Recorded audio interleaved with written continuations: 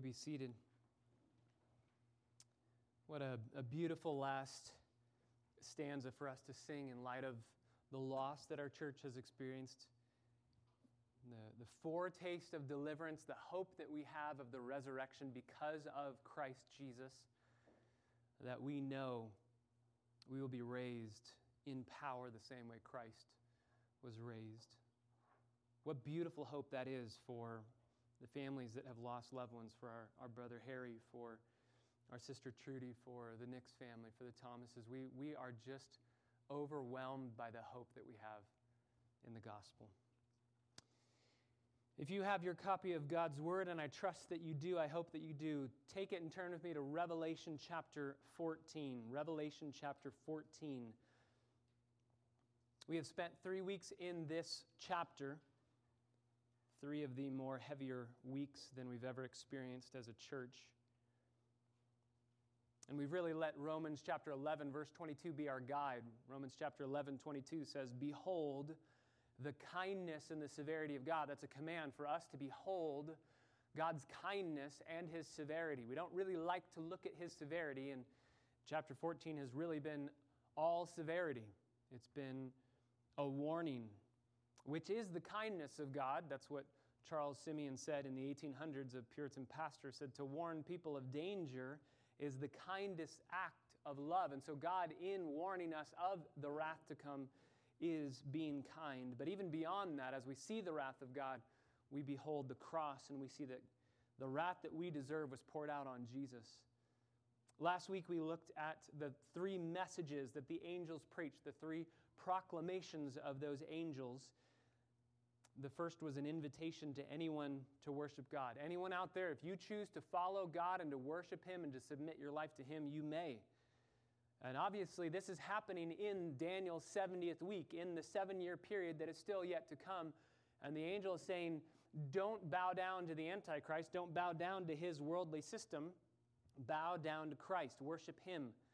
The second angel preached a message of assurance that opposition to God will not stand. Babylon will fall. The Antichrist's city, the worldly system and culture that he has placed in the world and on the earth, it will not stand. As people refuse to worship God, they will be punished in a corporate setting and in a corporate sense. But beyond that, the third message that the angel delivered, the third angel delivered a message that anyone refusing to submit to God will be punished individually, not corporately, but individually. And they will be punished forever. We talked about the reality of hell being eternal, involving the suffering of people who are there, involving conscious torment, not annihilationism, involving and inferring the reality of God Himself inflicting the judgment and the wrath that we deserve. Then we talked about hell being just, righteous, fair. It's right. I say all that just by way of reminder and a summary of last week, but I say all that because that's the foundation of everything that we're going to look at this morning. We continue our study in the judgment of God.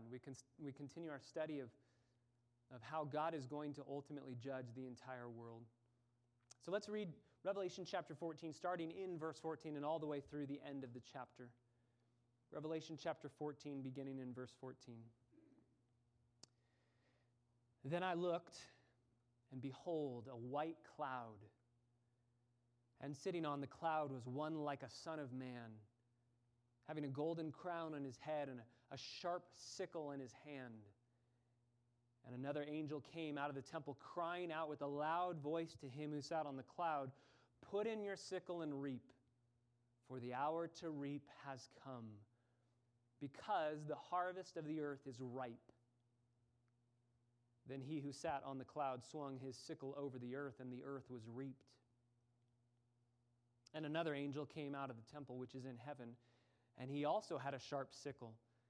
Then another angel, the one who has power over fire, came out from the altar, and he called with a loud voice to him who had the sharp sickle, saying, "Put in your sharp sickle, gather the clusters from the vines of the earth, because her grapes are ripe." So the angel swung his sickle to the earth and gathered the clusters from the vine of the earth and threw them into the great winepress of the wrath of God.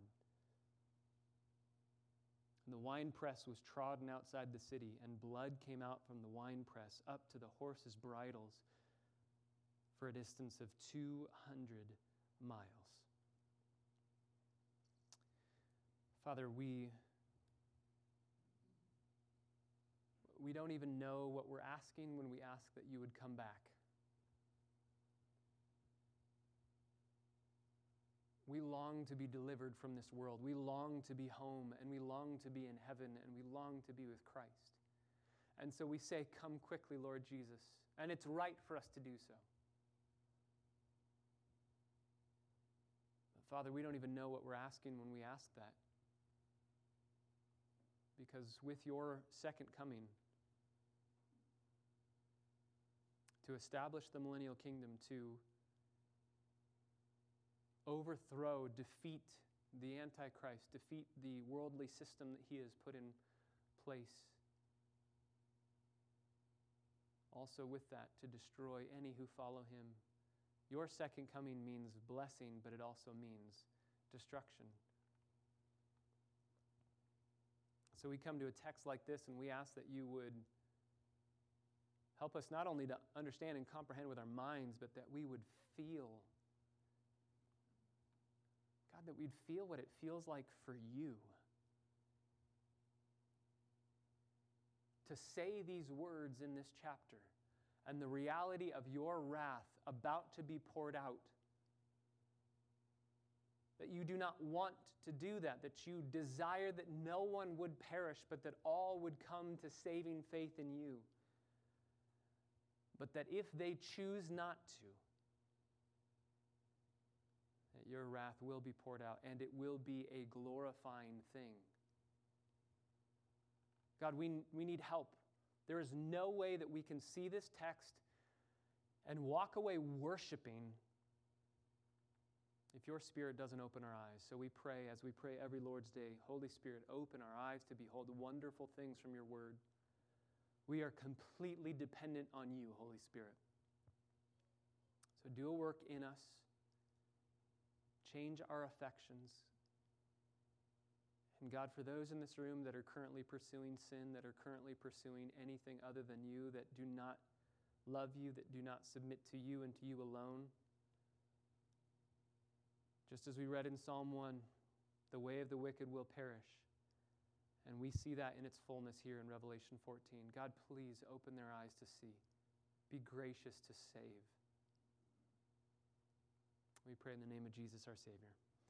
Amen. The end of Revelation chapter 14 has two main scenes of reaping. This is the reaping over the whole earth. This is judgment that is coming upon the whole earth. Now, there's a question. I really want to answer two questions before we dive in. There's two main questions when we come to this text. Question number one, are these two separate judgments? And in fact, some people would say they're two completely different scenes, one of God bringing the elect home and one of God destroying and judging non-believers. They would see that the grain reaping, the harvest reaping, is a reaping of the elect being called into heaven, and the grapes that are being pressed down in the wrath of God are the judgment, the punishment that's going to come on non-believers. I do not believe that that's the case. I believe that these two scenes are pictures of judgment. I think that they're pictures of the same judgment. There's maybe a little bit of a different timeline of when they're happening. They're both at the end of Daniel's 70th week, and I think that they are the same picture of judgment, emphasizing different aspects. In fact, if you would turn in your Bibles back to Joel, turn back to Joel chapter 3.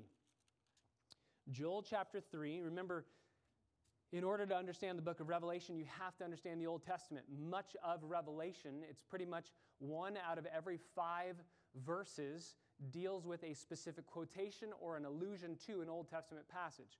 So Revelation is all built on the Old Testament. And in Joel chapter 3, and we've already seen a lot coming from the book of Joel in the book of Revelation. There's been a lot of talk, the locusts that are, the army of locusts, the armies that look like locusts, that's language from Joel. We've seen a lot of language from Joel.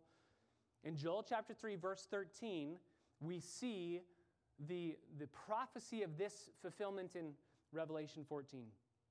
Joel chapter 3, verse 13. Put in the sickle, for the harvest of grain is ripe. and come tread, for the winepress is full, the vats overflow because their wickedness is great. So in Joel 3:13, it's saying there's a harvest of grain and a harvest of grapes, and those two harvests are harvests of judgment. They're pictures of judgment. There's two different emphases of those judgments. But that's why in Revelation 14, I don't believe that this is a picture of the gathering of the elect into heaven and then a destruction of non-believers. It's two different pictures of the same judgment that's occurring. Second question, who is this one that's sitting on a cloud? Now, there's a lot of reasons why this is a question. I just want to go right to the answer. I believe that it's very clear biblically that this is not an angel, but this is Jesus Christ himself. He is the one that is doing the judging. He is the one being described as the Son of Man. He is the one who has the crown on his head, the one who has the sharp sickle in his hand. There's reasons why people think that it might be just an angel. We'll talk about a few of those. But what I want you to see is this is a preview, just like everything's been in chapter 14. Everything in chapter 14 has been reassurance to the saints that judgment is coming. Don't worry. God will balance the scales at the end of history. And so this is not happening as these events are being spoken of. John is seeing, even in verse 14 at the beginning, then I looked and behold. That's the phrase that gets us into a new vision. There's a new emphasis of a new vision. But it's all going to happen later. And this is that word that you're going to get just sick of as you hear it over and over and over again. But this is a proleptic aorist. This is an aorist that is speaking of a future event as if it's already happened. This hasn't happened yet. It's in the future. And I think I can prove that to you because in verse 19, the angel is going to swing his sickle to the earth and gather the clusters from the vines of the earth and throw them into the great winepress of the wrath of God. And Jesus Christ is going to tread down that winepress and judge non-believers. But that doesn't happen until chapter 19. Turn to chapter 19. Chapter 19, verse 15. From Jesus' mouth comes a sharp sword, so that with it he may strike down the nations, and he will rule them with a rod of iron. This is going to be over the millennial kingdom. And he treads the winepress of the fierce wrath of God. So, chapter 14 is saying this is yet to come. Just like the beginning of chapter 14 said, the 144,000 on Mount Zion at the beginning of the millennial kingdom, that's yet to come. Just like the judgment in verses 9 through 12 of all of the non-believers being thrown into hell for all of eternity, that's yet to come. Babylon is yet to fall, but it's being prophesied and predicted so certainly that it can be spoken of as a past event, even though it has yet to happen. So, let's look at the first. We're just going to split it up into two sections, and they're going to be very brief because they're speaking of the same event. The first reaping that we see is, number one, the reaping of grain. The reaping of grain. This is verses 14 through 16, and then verses 17 through 20 is the reaping of the grapes. So we've got the reaping of grain and the reaping of grapes. The reaping of grain. Then I looked, and behold, a white cloud. And sitting on the cloud was one like a son of man, having a golden crown on his head and a sharp sickle in his hand. If you go back, turn to Daniel. We have to go back to Daniel. Daniel chapter 7 is where this is a quotation from. In Daniel chapter 7, Daniel sees a vision. And this vision is quoted by Jesus before Caiaphas when he's on the stand in the Passion Week, Friday morning of the Passion Week.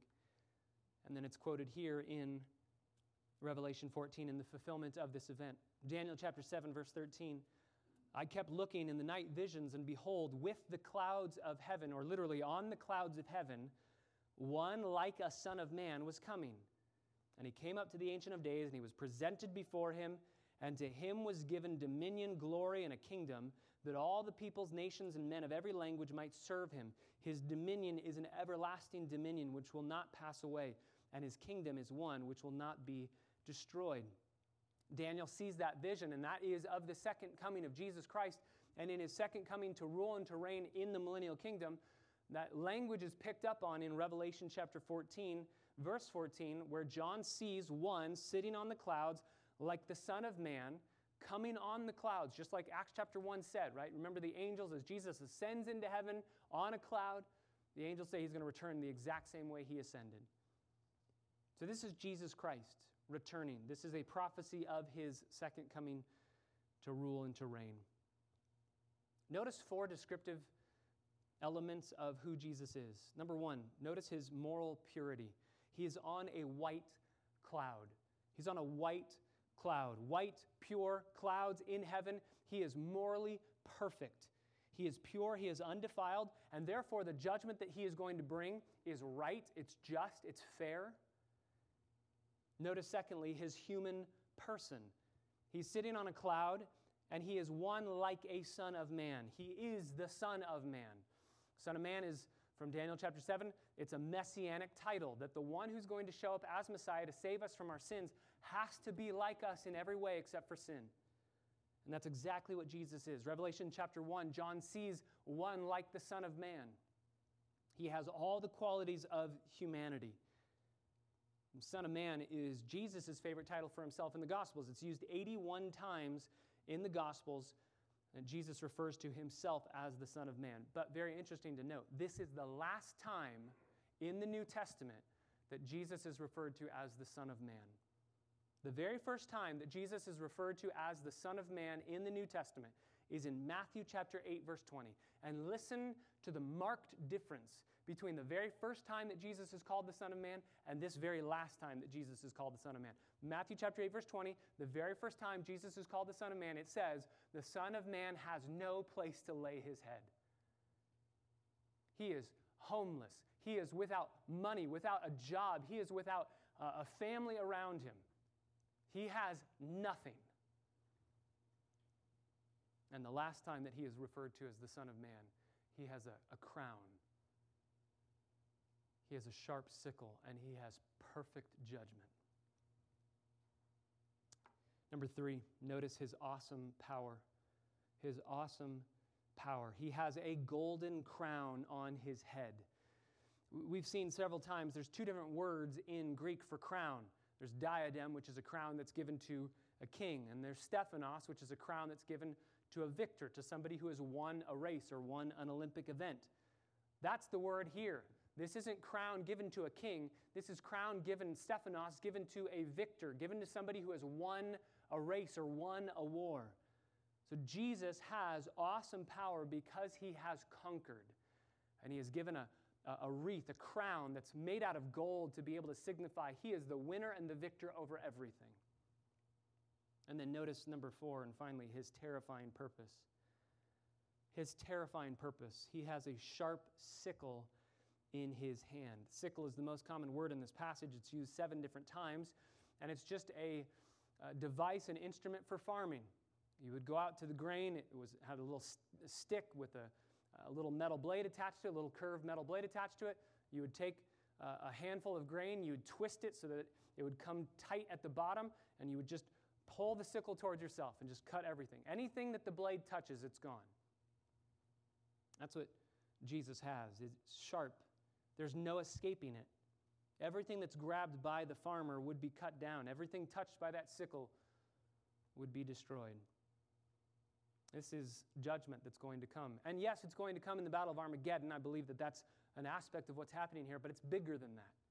It's bigger than that. So Jesus is coming with judgment in his hands. Verse 15, another angel came out of the temple. So the Father is in the temple. The Father has commissioned this angel to go talk to Jesus. And here, by the way, is one of the reasons why people think that the Son of Man sitting on the cloud is not Jesus, because the angel says, put in your sickle and reap. And people think, well, that's not good because Jesus is taking orders from an angel. Well, I don't think that Jesus is responding to angelic authority. He's just receiving a notification from the Father. You remember he said the Son of Man doesn't even know when his second coming will be. He doesn't know when the return is going to happen. He's waiting for the Father, and the Father will tell the Son of Man. Here is that happening. The Father tells the Son of Man, and he tells the Son of Man through an angel. The angel says, go, now's the time. No more waiting. No more postponement. The hour has come. And notice why. Put in your sickle and reap, because the hour to reap has come. Because, here's the motivation. Here's the reason why judgment happens now. because the harvest of the earth is ripe. Now, this is where I never, ever, ever want to make you doubt the Bible that you have before you. The Bible that you have before you is absolutely perfect. You can read it. You can understand everything. There is an element to a little bit of an enhanced understanding when you can read the original languages. You don't need to read the original languages because what you have in English is so, so close. But there are times where there's kind of like moving from two-dimensional black and white to moving to three-dimensional color that a language study will help understand a greater picture of what's going on. So in your Bibles, you probably have the word ripe at the end of verse 15. And then if you go to the end of verse 18, you have the word ripe. Same English word. Those are different words in the Greek. And this is why I think there's two pictures of judgment, just two different emphases of the pictures. The word in the reaping of the grain in verse 15 for ripe is not ripe, bountiful, just bursting with flavor and color and ready to be enjoyed. The word is actually a word meaning past that ripeness to a place of decay and death. And that's the motivating factor here. The angel says, put in your sickle and reap because the hour to reap has come, because the harvest is dead. We gave it time to repent. We gave it time to have life. We gave it time to bear fruit. We gave it time, and it's just chosen death. And it's past the point of no return. It's dead. It's completely gone. Easy to be gathered, ready to be burned. I mean, this is just, think of all of the California fires that we have. Think of when you see those signs that say level of danger for forest fires with Smokey the Bear on them. I've never seen it not out of that red tier, right? It's just, live in California, it's always in the red. Why? Because all of the weeds and all of the brush and all of those plants on the ground, all of them are just burnt to a crisp because we have no water and we have only sun. And just dries everything up. That's the word here for ripe. So ripe isn't good in this case. Ripe in the next case will be just big, fat, juicy grapes ready to be enjoyed. But ripe here is dead. It's gone. It's decayed. That's why Matthew 13, verse 40, Jesus gathers up this harvest and burns it. Just light a tiny little match. This is like when you see people that take Christmas trees out to the desert and they light them on fire, just this big bonfire. You just take a little match and just touch the very bottom of the Christmas tree, and it's gone in 5 seconds. That's what's happening here. So please note what we understand about the character of God because of that word ripe. God has waited. God has given opportunities. God has given chances and choices and waited for people to repent. And they have chosen not to, and they've chosen to die in their sins. Judgment is literally overdue. They're dried out and withered. And so therefore, I think one of the main emphasis of this passage is no one can accuse God of acting rashly or judging without justice and just cause. Every judgment that God brings is right, just, fair. He's waited and waited and waited. Started teaching 10th grade this last couple weeks ago. This last week, a student asked me, why is it that God seems so mean in the Old Testament? And then he seems so nice and happy in the New Testament. Why does he seem so mad and mean and angry in the Old Testament, so happy and nice in the New Testament, so loving in the New Testament? I think it's always appropriate to answer questions with questions because that's what Jesus did all the time. So I said, can you give me an example of an Old Testament passage where God seems angry? And he said, yeah, Jericho. I mean, God just destroyed a city. I said, do you remember how much time God gave Jericho to repent? Do you remember what God did to tell Jericho, hey, by the way, I'm going to destroy the city because of your wickedness if you don't repent? And we talked through marching around the wall, 7 days. We talked through Rahab. We talked through repentance. What about the flood? It took Noah some 60-odd years to build the ark. That's decades and decades of saying, hey, guys, I'm building a boat because the flood's coming. It's very rare that God just says, without warning, judgment. Very rare. And in fact, the shocker for my student is The only one that I could think of right off the top of my head is Acts chapter 5 with Ananias and Sapphira. So in the New Testament, you have a God without warning saying death. In the Old Testament, you have a God warning after warning after warning after warning. Please repent, please repent. And the New Testament is filled with judgment as well. But here, even in this absolutely horrific judgment, God is still saying they've had time. I don't want them to perish. I want them to live, and they've had time, but they've rejected me. And therefore, judgment is coming. Secondly, we see the reaping of the grapes. We see the reaping of the grain as Jesus sits on the cloud and swings his sickle over the whole earth and reaps the whole earth. We move to the second scene in verses 17 through 20 of the reaping of the grapes. Verse 17, another angel came out of the temple which is in heaven. So again, getting marching orders from the Father. And he also had a sharp sickle. So Jesus has so many opponents, so many people in their sin rebelling against him, that he needs reinforcement to come and do this work of judgment. And then another angel, verse 18. Another angel, the one who has power over fire, came out from the altar, and he called with a loud voice to him who had the sharp sickle, saying, "Put in your sharp sickle and gather the clusters from the vines of the earth," or the vineyards of the earth. This is probably the same angel who had cast fire on the earth earlier in Revelation. And here, just as there, the connection of the imprecatory prayers of the saints for vengeance is obvious. The saints had been praying, "Please judge the earth." And God said, "Not yet. It's coming. Wait. It's coming. Be patient. It's coming." And now it is absolutely here. But again, what's the reason? Why is judgment happening now? End of verse 18. Put in your sharp sickle and gather the clusters from the vines of the earth because the grapes are ripe. Now we have the word for ripe in the way that we tend to think of it. Just totally full-grown, bursting with flavor, bursting with juices, ready to go, ready to be enjoyed and eaten. Only this time, it's a picture of the wickedness of that fruit. The fruit is so bad and it's so ripe. The works are so bad and they've gotten to the edge of what they can get to. Notice that this is all about works. It's all about fruit. What kind of fruit are you bearing? Because it's not enough to say simply, "I have fruit." It's a question of what kind of fruit do you have? These people have amazing fruit. Look at their fruit. It's ripe. It's full grown. It's bursting at the seams with flavor. But it's fruit that is filled with wickedness and sin. It's sinful fruit. This is why Jesus said, either make the tree bad and its fruit bad, or make the tree good and its fruit good, but you'll know the tree by its fruit.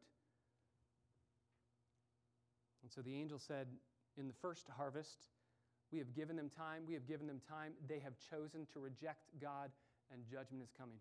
The second reaping, this reaping of the grapes, now judgment is coming because of their wickedness, their evil, just the atrocious acts of idolatry and heinous evil and wickedness. God says, enough's enough. So, verse 19, the angel swings the sickle to the earth, gathers the clusters from the vineyards of the earth, throws them into the great winepress of the wrath of God. This is where God is going to judge.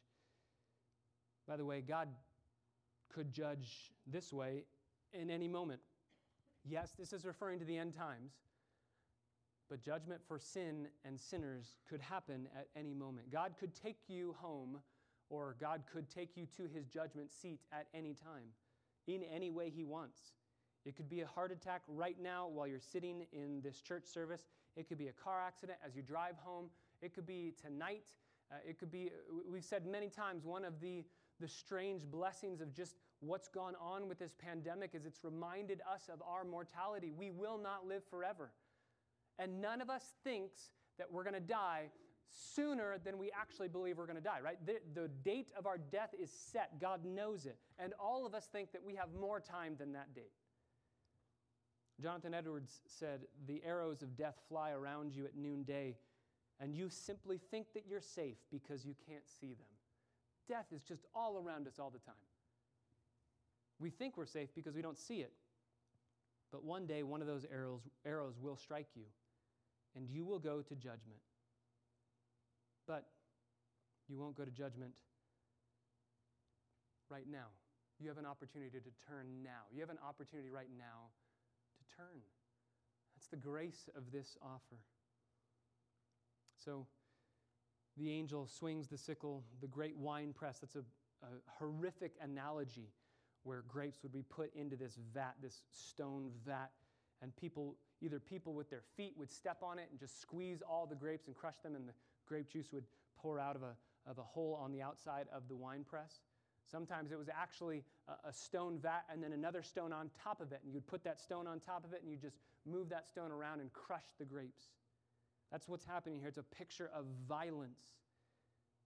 And verse 20 gives us an imagery of that violence. The winepress was trodden outside the city. That's probably the city of Jerusalem, because outside of Jerusalem is where the Battle of Armageddon is going to happen. It's going to happen a little bit to the north in the valley of Megiddo. And blood came out from the winepress up to the horses' bridles for a distance of 200 miles. Now, this is a verse that, commentators just go crazy on trying to interpret this. What does it mean, 200 miles, and what does it mean, horse's bridle? Let me give you just a couple options.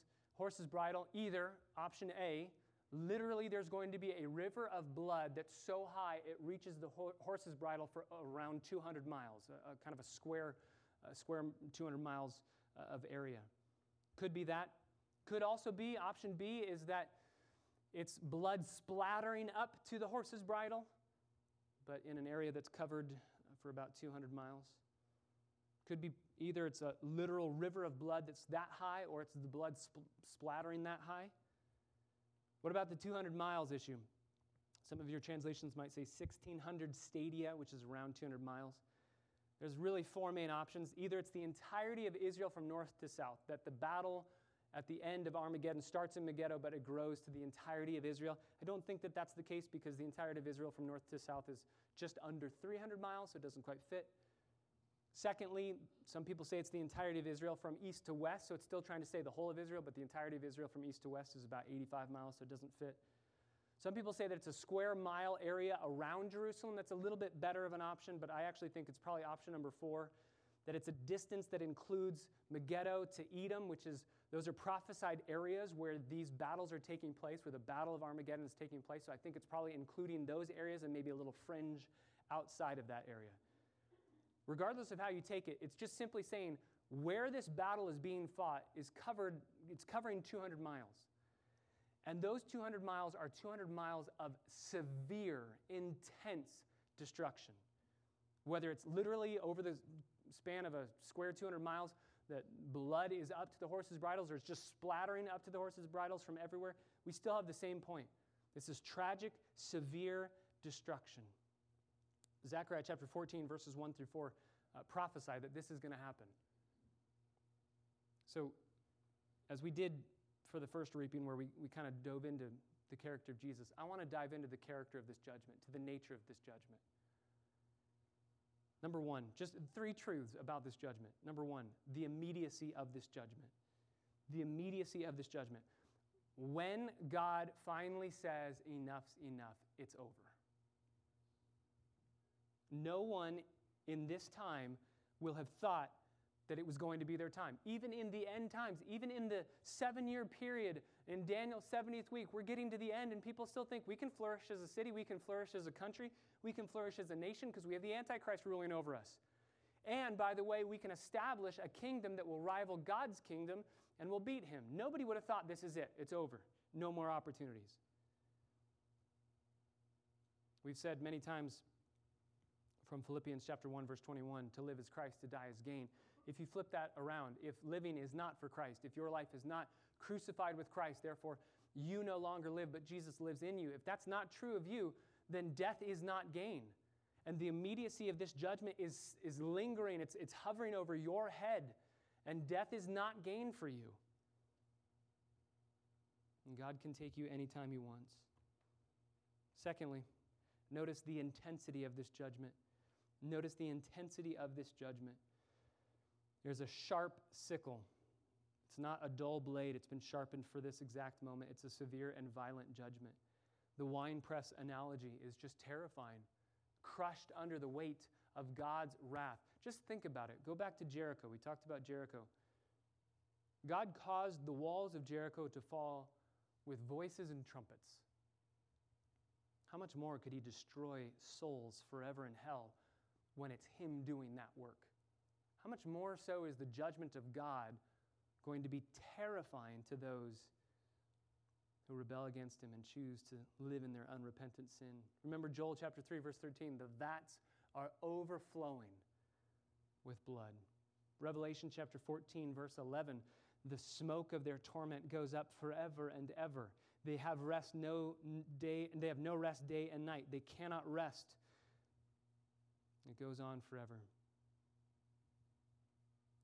Just like you will always be growing in heaven, you're always going to be growing. You're going to be growing in your love for heaven, your love for people in heaven, your love for Christ. You're going to be growing in your knowledge of the Word of God. Heaven's never going to be boring because we're growing in all of those things.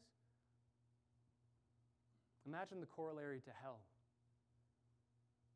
I believe that people in hell are growing in their knowledge of how much they deserve to be there. Maybe the song of heaven could be Amazing Grace. When we've been there 10,000 years, bright, shining as the sun. We've no less days to sing God's praise than when it first began. What's the song of hell? When we've been there 10,000 years, suffering the pain of hell, we've no less days to fear God's pain than when we first begun. This judgment is intense. And my friends, I don't want any of you to experience it. Number 3, notice not only the immediacy of the judgment and the intensity of the judgment, but third and finally, the justice of the judgment. Again, we talked about this a lot last week. Is it fair? Is it right for God to judge the way he's judging? Me in 10th grade, I used to struggle with this formula. If I sin for 70 to 80 years in this life and I die apart from God, separated from Christ, rejecting him, I spend eternity in hell forever. That doesn't make sense to me because I only sinned for 70 or 80 years in this life. I should only have 70 or 80 years in punishment in hell. We heard from Jonathan Edwards, which I think he was incredibly helpful last week, talking about why that formula actually makes perfect sense. But let me give you just another example. Another example. If you commit, I don't even know how you would do this, but if you commit espionage against your work, what's going to happen to you? You'll probably be fired, right? That's all that's going to happen. If you do some spy work for another company and they find out that you spied on your own company, you're going to get fired. If you commit espionage against America, what's going to happen? You're going to be executed. Same crime. What's the difference? Because of the beauty, the power, the glory, the majesty of the one you are sinning against. So what if you commit espionage against God? The answer is God can yield the sickle of his judgment because he wears the crown. Because he is king, he is sovereign, he is victor. Therefore, the judgment that we experience in hell is absolutely just. It is fair. It is right. Everyone in hell knows that they deserve it, and no one is arguing against it. Again, if you want a greater detailed assessment of that reality, you can listen to last week's message. There is a reality that God is glorified by hell. His justice reigns supreme in hell. Some say that hell is not good of God. It's not loving of God. And we can talk about this so many times, and we will over the course of our time together in the book of Revelation. But I've heard, and I just want to use one example, I've heard people say that it's like a dog that maybe got hit by a car and it's going to die, and it would be nice of you not to let that dog linger in its death, but to put it out of its misery. And so it's therefore unloving of God to see sinners being punished in hell in misery and suffering, not to just end their suffering, just end it. So is that a good argument? Is it good to say, well, God is not being good and not being kind and not being fair and not being loving because he sees people in misery and suffering? He should just end it if he was a God of love. That analogy, that illustration, that example falls far short for two reasons. Number one, it's missing the creature-creator distinction, right? Me looking at a dog, though I'm not an animal, I am yet still a created being. We're both creatures. If we sin against God, that's a creature-creator distinction. We have disobeyed what our God has said. But secondly, hell isn't a place of suffering where people there are saying, oh, why am I here? This is an accident. That example of the dog, that's an accident. A dog accidentally got hit by a car. It's not punishment. Hell is punishment for sins. That example falls far short of any sense of reality of what hell is. Hell is a place where sin is punished. Again, it's not purgative, it's punitive. So we see the reaping of the grain, we see the reaping of the grapes. Again, I believe that this will happen. These two specific events, or these two symbols and illustrations of that one event, will happen at the end of Daniel's 70th week. So it's still yet to come. But I think that we can end exactly where we ended last week. The reality of the fear of hell. It should terrify us. It should. But the terror of hell is powerless to produce what needs to be produced for salvation. It is. It cannot produce saving faith. Fear of future wrath cannot by itself produce saving faith. It can scare you in the right direction for sure, but it cannot produce saving faith. The only thing that can produce saving faith is seeing that your sin is an offense against God, and the God that you have offended loves you so much, He gave Himself to bear your penalty, to bear your sin, to bear the just judgment that you owe for your sins. And as you see the beauty of Jesus, you realize, I have not sinned against some grandfatherly figure in heaven who's just this mean old chess player moving things around on earth. No, I've sinned against the most precious person in the universe. I have hurt and offended my God, my Father. When you realize that, it's not fear of future wrath that changes your heart. It's the reality that you have sinned against the one that your heart wants the most. That's the only thing that can provide saving faith, a love for Christ.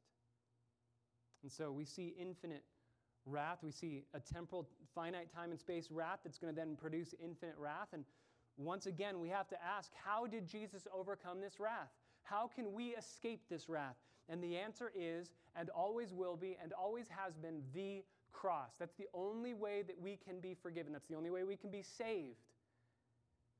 If our sin deserves infinite punishment, and Jesus can take that infinite punishment and then rise from the dead, die, but then rise from the dead and conquer that infinite punishment, then that tells us that our Savior is more magnificent, glorious, and filled with beauty than any horror or terror of hell could possibly have. Jesus swallows hell up in 3 hours on the cross, rises from the dead, and says, it's finished. It's done.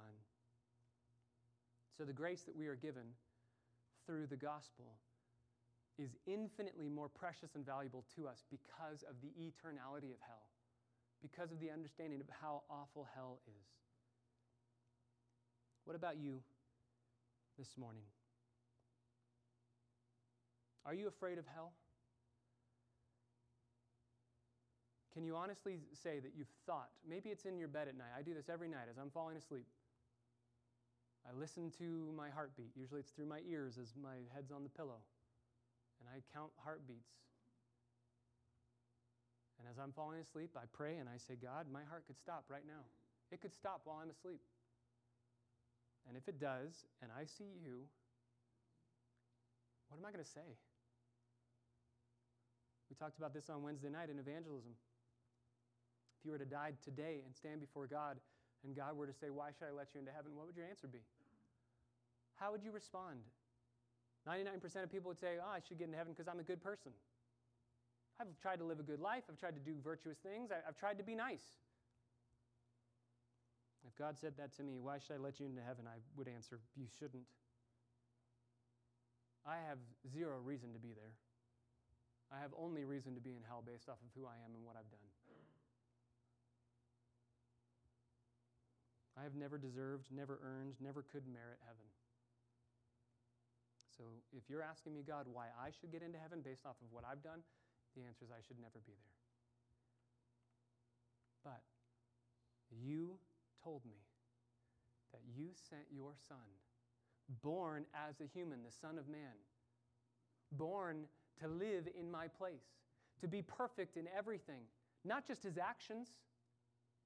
He never had one evil thought. He never had one sinful attitude. Not one sinful emotion. Perfect obedience. A 33-year record of never sinning and always fighting the temptations to sin with a victory. And then he goes to the cross, and at the cross, you, Father, treated Jesus as if he had lived my sinful life. You took all of my sin and put it on him, and you took all of his perfection for 33 and a half years and put it on me. That's not fair at all for Jesus. But you told me that you sent him because you love me.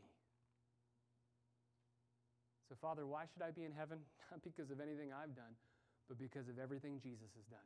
He took my penalty, so going to hell wouldn't make sense because he already took that penalty. And he gave me perfection, so I don't get into heaven based off of what I've done. I get into heaven based off of what Jesus has done in my place for me. So I claim Christ. And every night as I go to bed, I just say, I claim the mercy of Christ. I plead the blood of Jesus. He's the only hope that I have. And if you know that this morning, then you know why we love him so much here at CBC. You know why he's worthy of every affection that we have. Therefore, our sin and the punishment of hell and the fear of hell, that's not why we're ultimately sad. We're not sad as believers because of the consequence of our sin. We're sad because of how horrific it is to our Savior. Listen to Charles Spurgeon. We have found our pleasure in grieving Christ. This is what sin is. We've found pleasure in grieving him. We've called his commands burdens, and we've called his service weariness. Shall we not repent of this? Can we continue to act so basely? This day, my God, I hate sin, not because it damns me, but because it has done thee wrong. To have grieved my God is the worst grief to me. What about you? Do you feel that way? Do you feel that to grieve God through your sin is the worst grief to you? Do you understand that you have found pleasure? Every time you sin, you're finding pleasure in what grieves Jesus. You are loving and treasuring what Jesus died to free you from. Every time you sin, you are calling his commands burdens. You're calling God an idiot. You're saying, God, I wish your command and rule over my life was over because your rules are dumb, they make no sense, and honestly, I wish that I were God and you were not. That's why it's so wicked, so evil, and that's why it's so grievous. So, let's summarize this and we'll conclude, and then we'll go to the Lord's table. I just want to read John Walvoord here. He gives a helpful summary of all of chapter 14, which has just been a very heavy chapter. Taken as a whole, chapter 14 of Revelation emphasizes first that the 144,000 of Israel, seen at the beginning of the Great Tribulation, will be preserved triumphantly through it. Second, the rest of the chapter is devoted to various pronouncements of divine judgment upon a wicked world, reassuring the saints of that day. Though they may suffer and even be martyred, God's ultimate justice will triumph. The wicked will be judged, and the saints will be rewarded. The chapter reassures the saints that after those two preceding chapters have spoken of giant conflict, that there will be a day of consummation in the Great Tribulation. The implications of the message for today are only too plain. Today is a day of grace. But what is true of the tribulation is also true of today, namely that God will ultimately judge all men. However, today, the invitation is still open to those who will trust in Christ and who thereby can avail themselves of the grace of God and be saved from entering this awful period which may be impending for this present generation. So why is chapter 14 here? 2 reasons. Number 1, chapter 14 is here to reassure you that evil will be punished. You and I live in a world where evil is rampant. And even in America, we see it much less than what's going on around the world. And my friends, I want to reassure you. God wants to reassure you. He's not turning a blind eye to it. Either the evil that we see going on will be punished in Christ on the cross as the evildoers repent, turn from their sins, and trust in the Savior, the same Savior that we trust in for salvation, the same place where our judgment has been poured. or they will be judged forever in hell. So what that should do for you and for me, that should take any burden off of us to take vengeance for ourselves. This is why God says, vengeance is mine, I will repay. Evil will be destroyed. You don't have to do that. Number 2, and I think that this is probably the most important for us today. Why is chapter 14 here? Number 2, to push you off the edge of indecision. In the words of Psalm 2, verse 12, serve the Son, kiss the Son, serve Him, worship Him, lest His anger be kindled at you and you perish. If you make light of hell, then salvation is no big deal. If you understand what hell truly is, and these verses, these meditations in this chapter have helped us to understand what hell really is. If you understand what hell really is, you cannot grab onto salvation fast enough. Judgment is coming. And right now, God's judgment is held up behind a dam where God is waiting for you to repent. But one day that dam will be opened up. So where are you? Do you know Jesus Christ? Not just know about Him. Do you love Him more than anything in this world? Do you treasure Him? Do you find your greatest satisfaction in Him? Do you hate your sin? One of the realities of these verses is we have seen explicitly the wrath that our Savior experienced, such that when we come to the table and we see of the substitutionary death and atonement made at the cross, we have read of what Jesus had to experience. And we haven't even finished the totality of judgment. But we've read the wrath that God is going to pour out in the world and the wrath that God poured out on His Son for all who would believe. So therefore, I want to encourage you. Romans 11:22 says, behold the kindness and severity of God. We have beheld the severity of God. And now we have the privilege, as we partake of these elements, to behold the kindness of God. He's made a way for you to be saved. And if you're here this morning and you know that salvation, oh, you have reason to rejoice. And if you're here today and you don't know that salvation, I plead with you, trust in Jesus. You don't know when you're going to die. Turn to Christ. Yes, sin has pleasure for sure, but in the end, Proverbs says, it brings death. Turn now to a Savior who said, I will give you my body, I will give you my blood, I will give you everything that I have, so that you will not perish, but you will have everlasting life. Father, we thank you for our time in Revelation 14. And now as we examine our own hearts and we prepare to partake of communion, to meditate on your grace, to meditate on your substitution, to meditate on your body being broken and your blood being poured out, God, I pray that you would do a work in us to celebrate Christ, to glory in the finished work of the cross. It is finished, and you, Father, said, yes, it is, when you raised Jesus from the dead. So, Father, may we feast, may we be reminded of the gospel through this beautiful picture, that we get to feast on the body of Jesus, that He has offered Himself to all, anyone who will come, and be satisfied as you eat. And He's offered Himself in His complete life lived perfectly and His death on the cross being poured out, His blood spilled for us. So, Father, may we enjoy these moments as we glory in the gospel. We pray in the name of Jesus. Amen. I'm going to ask the men to come and